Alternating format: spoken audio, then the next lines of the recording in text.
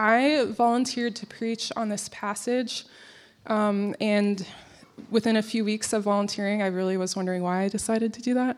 But I told Chris that I was really trying to understand the concepts, and so really I did this for myself. It was something that I felt like God was trying to show me and that I was trying to wrap my head and heart around, and there's nothing like a sermon deadline to force you to do that. So I want you to imagine something with me. I want you to imagine that when you came up to the front doors this morning, if that's the way you came in, that there was a man sitting there on those lovely benches who's wearing an orange jumpsuit.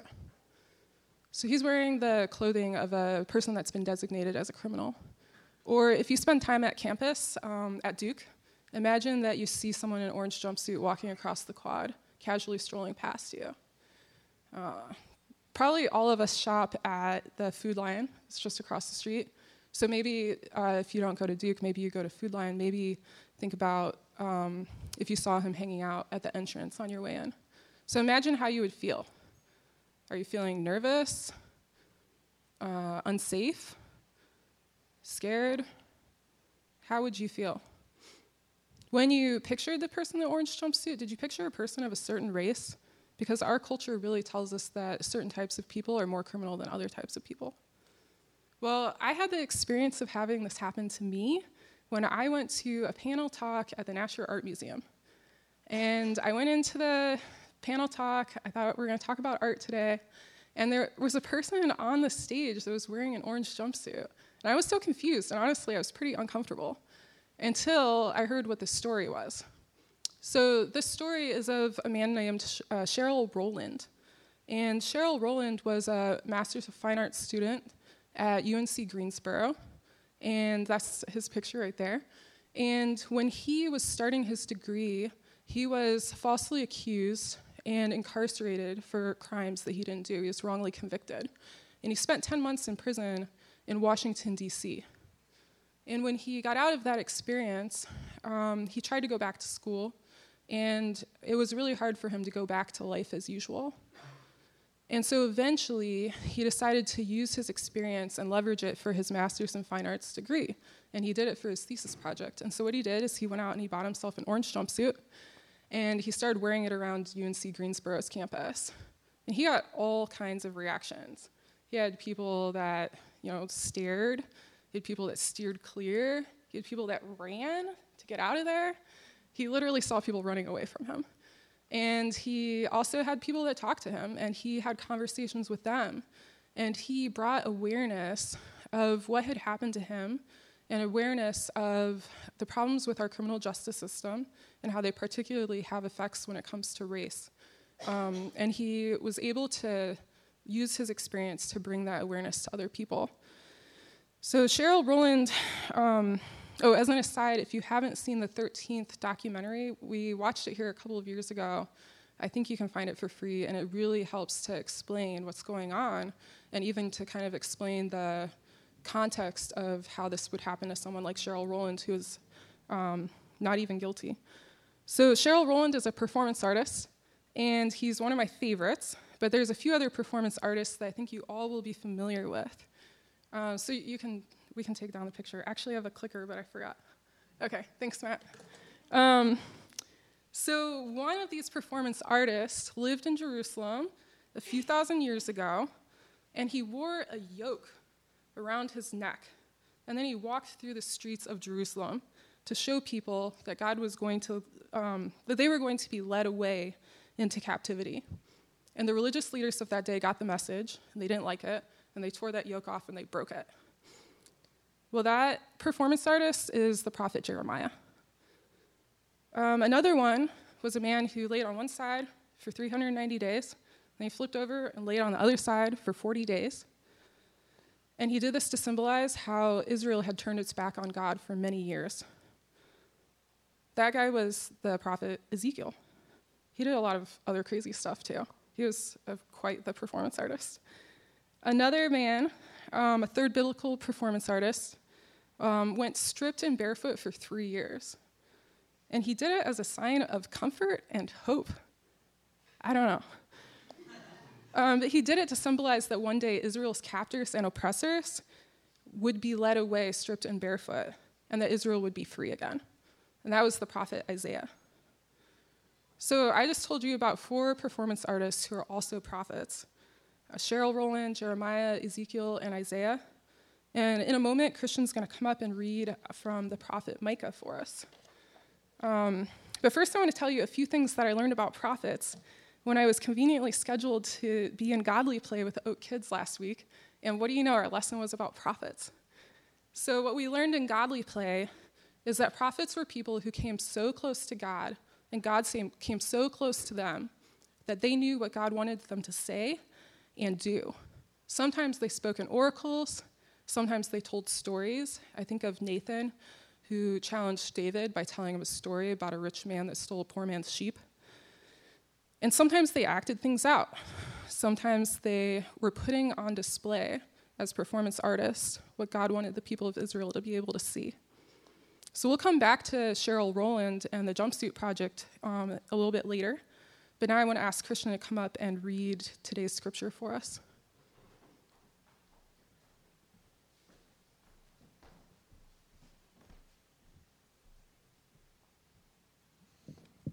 Micah 6, 1-8.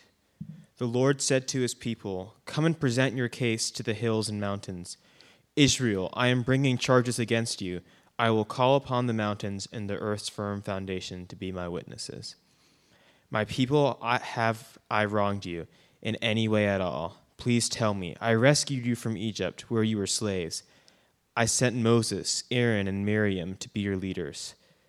Don't forget the evil plans of King Balak of Moab, or what Balaam or the son of Beor said to him. Remember how I, the Lord, saved you many times on your way to Acacia and Gilgal.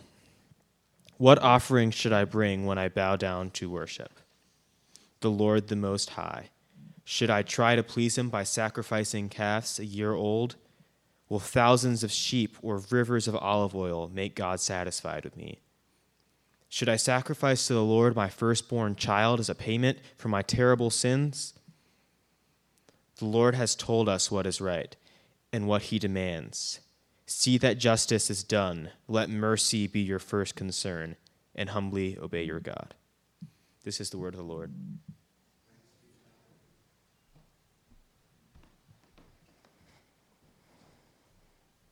So what does God desire from us?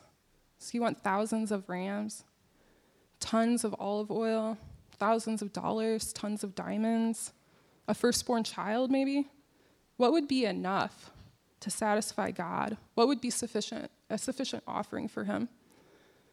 Well, God says he doesn't want sacrifices because the Lord has shown us what is good, to do justice, to love mercy, and to walk humbly with God. Now, this idea of God not wanting our sacrifices is not unique to Micah. Amos and Isaiah both preached about God detesting sacrifices and worship festivals from Israel because he saw them as acts of false worship. And they become acts of false worship when they are not accompanied by doing justice, loving mercy, and walking humbly with God. So what does the Bible mean when it talks about justice and mercy? This is the part where I've really needed to have my mind changed and to be transformed, and God's been doing that work in me for about the last 3 years. In American culture, we often think of justice very punitively, and we think of retributive justice. We're kind of really given into that kind of narrative of justice. So the idea would be you did a crime, so you need to pay for it, tit for tat, a life for a life, a way to make things even. So as a nation, we've really embraced retributive justice, and it even shows up in our theology. When the prophets talk about justice in the Old Testament, that's not usually what's being talked about. Justice in the Bible is a solution to poverty and oppression, not just material poverty, but every kind of poverty. Justice in the Bible is the empowerment of the vulnerable and people who have been disempowered. And justice in the Bible is living together in a way that everyone has what they need to flourish. So biblical justice is inseparable from the concept of shalom, which is the biblical idea of peace. It describes a true and deep peace that's based on harmony and wholeness, harmony of people with God and with each other and with the creation. Without justice, we cannot have this kind of peace. So you might have seen this slide. It's not working. No justice, no peace. When I've seen this as a sign held by protesters, I initially thought it sounded kind of threatening. It sounds like an ultimatum. No justice, no peace. And it might very well be intended that way sometimes, and I think that's okay. But now I just see it as the way that things work. It's just a fact that if we don't have true justice, we're not going to have that deep, true peace of shalom. They are inseparable from each other. And it's about the way that things ought to be. So because we think of justice as punishment, we also have a habit of thinking of mercy as merely avoiding punishment. So not being given a punishment that we deserve. I used to hear this saying a lot, that grace is getting something that you don't deserve, and mercy is not getting something that you do deserve. And that kind of thinking is limiting mercy to only being forgiveness and pardon. And of course, forgiveness is an important aspect of mercy. But mercy is so much more than that. It's far too narrow of a view of mercy to think of it as only that. And it also makes mercy and justice into opposites of each other. But mercy and justice are two sides of the same coin. In the Bible, justice and mercy are inseparable, and they go hand in hand. So maybe when the verse says to do justice, to love mercy, and to walk humbly with God, it's really three ways of elaborating on the same idea. And honestly, if that's the only thing you take home today, I think I'd be okay with that. Just remember that justice and mercy are two sides of the same coin. So I have at least 5 things to say about mercy. I probably could come up with a lot more, but I thought that would be ridiculous to make more than 5 points about anything. So we're gonna keep the points on the slide so that we can all stay on track with each other, especially me. So the first one is that mercy is alleviating suffering, and it doesn't matter whether someone deserves their suffering. That's totally irrelevant for us as mercy givers. What matters is what we can do to alleviate it. And then number 2, mercy can look like charity. That is an aspect of mercy. So charity, where we give generously with someone who has an immediate need, where we bring aid to someone who is sick, and when we give food to someone who is hungry. But charity alone is a limited view of mercy as well. So I think that Dorothy Day says it really well in this quote. Dorothy Day says, "Whatever I had read as a child about the saints had thrilled me. I could see the nobility of giving one's life for the sick, the maimed, the leper. But there was another question in my mind. Why was so much done in remedying the evil instead of avoiding it in the first place? Where were the saints to try to change the social order, not to minister to the slaves, but to do away with slavery? Now we might say, where are the Christians trying to change the criminal justice system? Not just to minister to prisoners, which is a very good thing, but to also do away with mass incarceration and systemic racism." So you see, justice and mercy are not only dealing with an immediate short-term need. They are also about addressing the structures that created the need in the first place and thinking about the long-term impact and how we can change those things. It's about getting to the root of the problem. So that brings us to point number 3. So mercy is about restructuring sinful systems that we've built so that we are in right relationship to each other. Loving mercy means working to change the system and structure in our communities to prevent suffering from happening in the first place as much as is possible, in every way possible. So point number 4, because we live in an unjust world, mercy is also about preventing people from getting things that they don't deserve at times, which is getting them justice. So an example of this comes from a story that has similarities to Cheryl Rowland's story. And so that's the story of Brian Stevenson and Anthony Ray Hinton, and I learned about it from this book, Just Mercy. So Brian Stevenson is a lawyer and an activist, and he's the founder of the Equal Justice Initiative. He's the guy in the background on the left. He fights to get people who are wrongly convicted off of death row and out of prison, and to get minors and people with disabilities more mercy in our criminal justice system, so that minors aren't tried as adults and so that people with disabilities are shown more compassion and protected from abuse. So one of his clients was Anthony Ray Hinton, and that's the man on the right in the foreground. And Anthony Ray Hinton was wrongly convicted and sat on death row for 30 years. Before I read this book, I don't think I realized that death row is a real physical place. I think I thought it was kind of like a metaphorical thing where it's like a list of people that are going to be executed one day. But it is a real place, and he spent 30 years in a jail cell that's about the size of your bathroom and doesn't look, it doesn't look as nice as your bathroom, but it's not that much different. And I don't know. Anthony Ray Hinton, I think we can say that he honestly did not deserve to be on death row, right? He didn't do those crimes. He wasn't supposed to be there. So when Bryan Stevenson was working for his freedom, he was working towards both justice and mercy. It was justice because he didn't commit those crimes, and it was mercy because he was bringing the end of his suffering. He was alleviating that suffering. So two sides of the same coin. I can't recommend the book enough. I also recommend watching Anthony Ray Hinton's talk on YouTube. He is so powerful in how he shares his story. Definitely have a box of tissues handy if you're soft-hearted, but it's just really powerful. So as a brief aside, I'm going to get a little soapboxy for a second. When I first moved to Durham in 2007, I read a newspaper article about a very similar story where a North Carolina man had been released from prison. He had been wrongly convicted, and his release finally came based on DNA evidence. Some of you know that I'm trained as a scientist and specifically in biology, and as a biologist, it's infuriating to me that there are people on death row, there are people that have been executed in our country without performing the appropriate DNA test to confirm or deny whether they did a crime. And these are men that were asserting their own innocence. I just think there is no excuse for that. A DNA test is so easy to do, so easy. So my last point is number 5. My last point about mercy, not my last point for the sermon. Mercy is not giving people what we don't deserve to give them. This is actually Bryan Stevenson's main argument against the death penalty.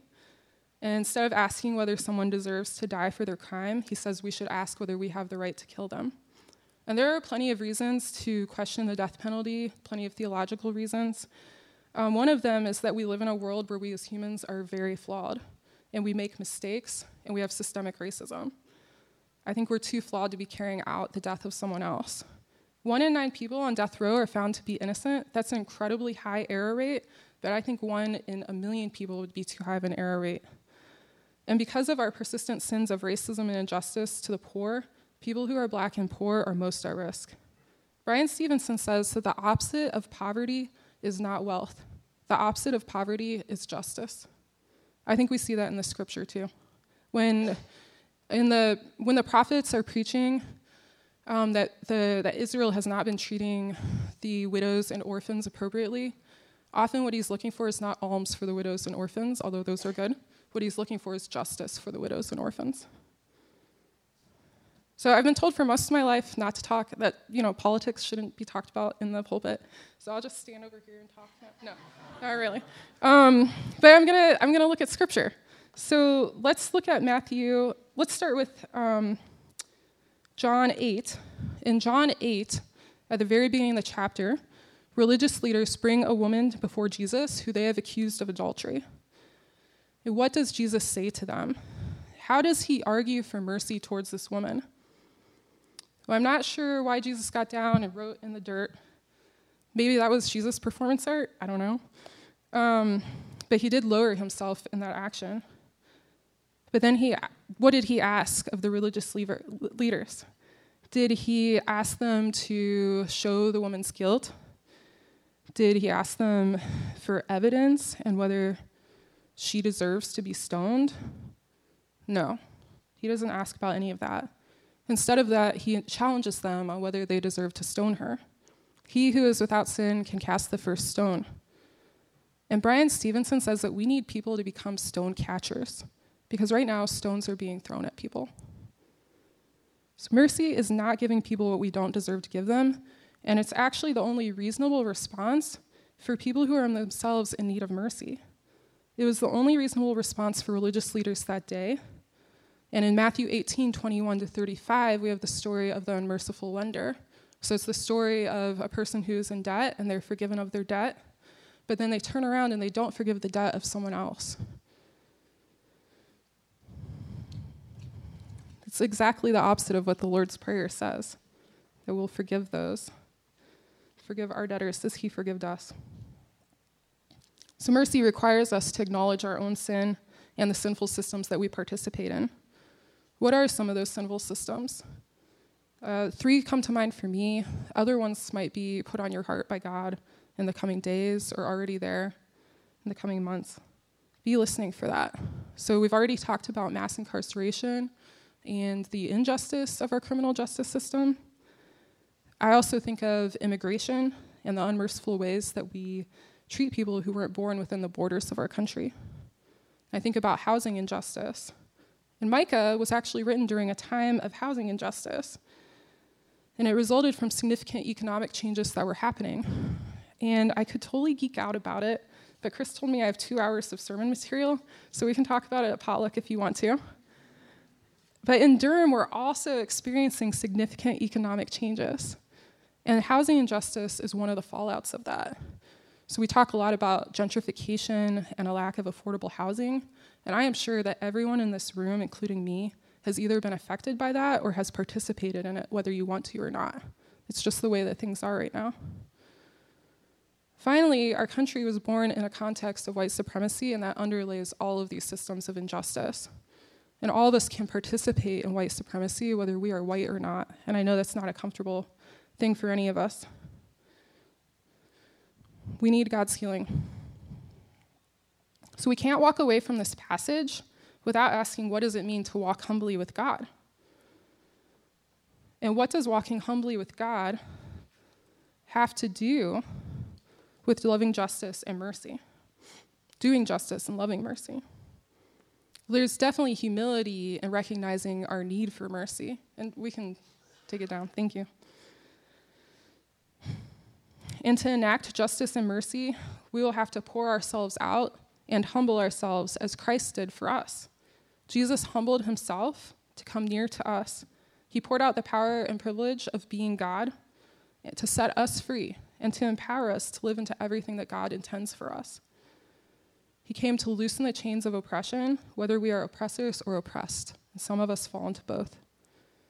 In turn, as we draw near to others in loving mercy, we have to humble ourselves to share our power and to empower others so that they can be free as well.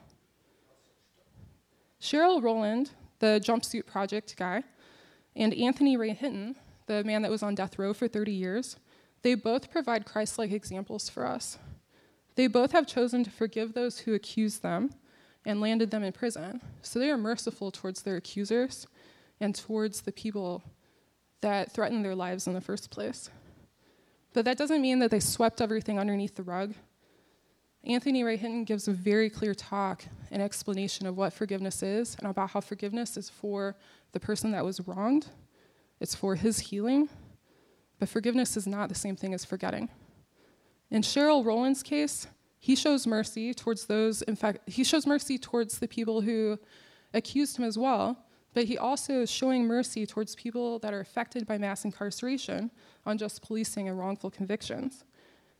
So he humbles himself when he puts that jumpsuit back on, because when he was set free, he was told he could walk away and forget that the whole thing ever happened.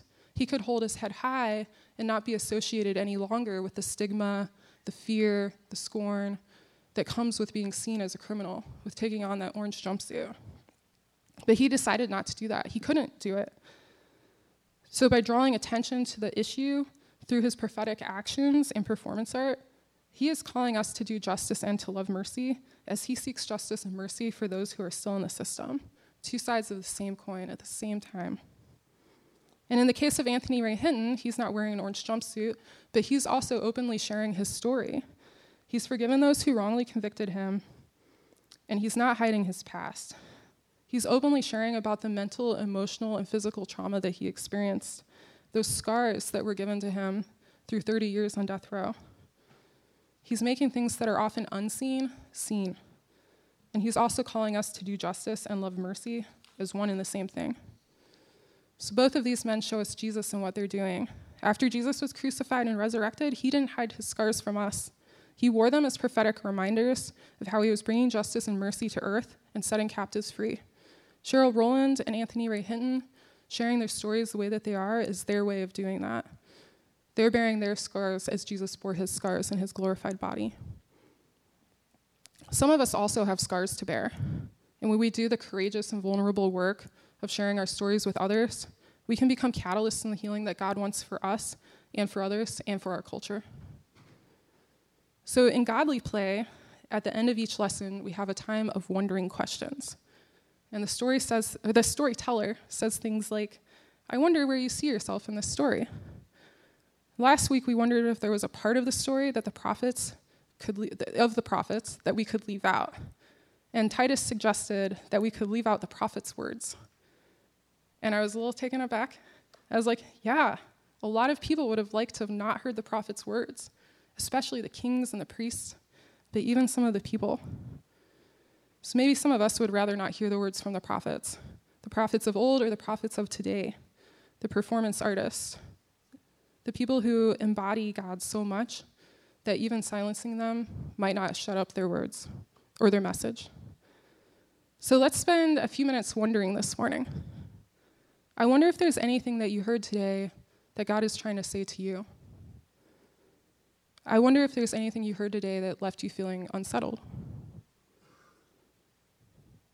In Godly Play, we also learned that prophets can be all kinds of people. They can be rich or poor, young or old, man or woman, sad or hopeful. They are artists and advocates, storytellers and activists. They speak to people with power, kings and priests, presidents and pastors, and people like some of us. So I wonder who the prophets are of today who we should be listening to. And I wonder if God is asking you to speak prophetically into situations of injustice. And my last wondering question, I wonder how Oak Church will do justice, love mercy, and walk humbly with our God in Durham. Please pray with me. Lord, we thank you for the words of Micah the prophet. We thank you for the actions of Cheryl Rowland and Anthony Ray Hinton and the work of Brian Stevenson. We pray that we will become vessels of your mercy and agents of justice. We pray that we will work towards shalom, towards making Durham more on earth as it is in heaven. We pray that our eyes will be open and our ears will be able to hear what you have for us, and that we'll come so close to you, you'll come so close to us that we know what you want us to do and say. In your name, amen.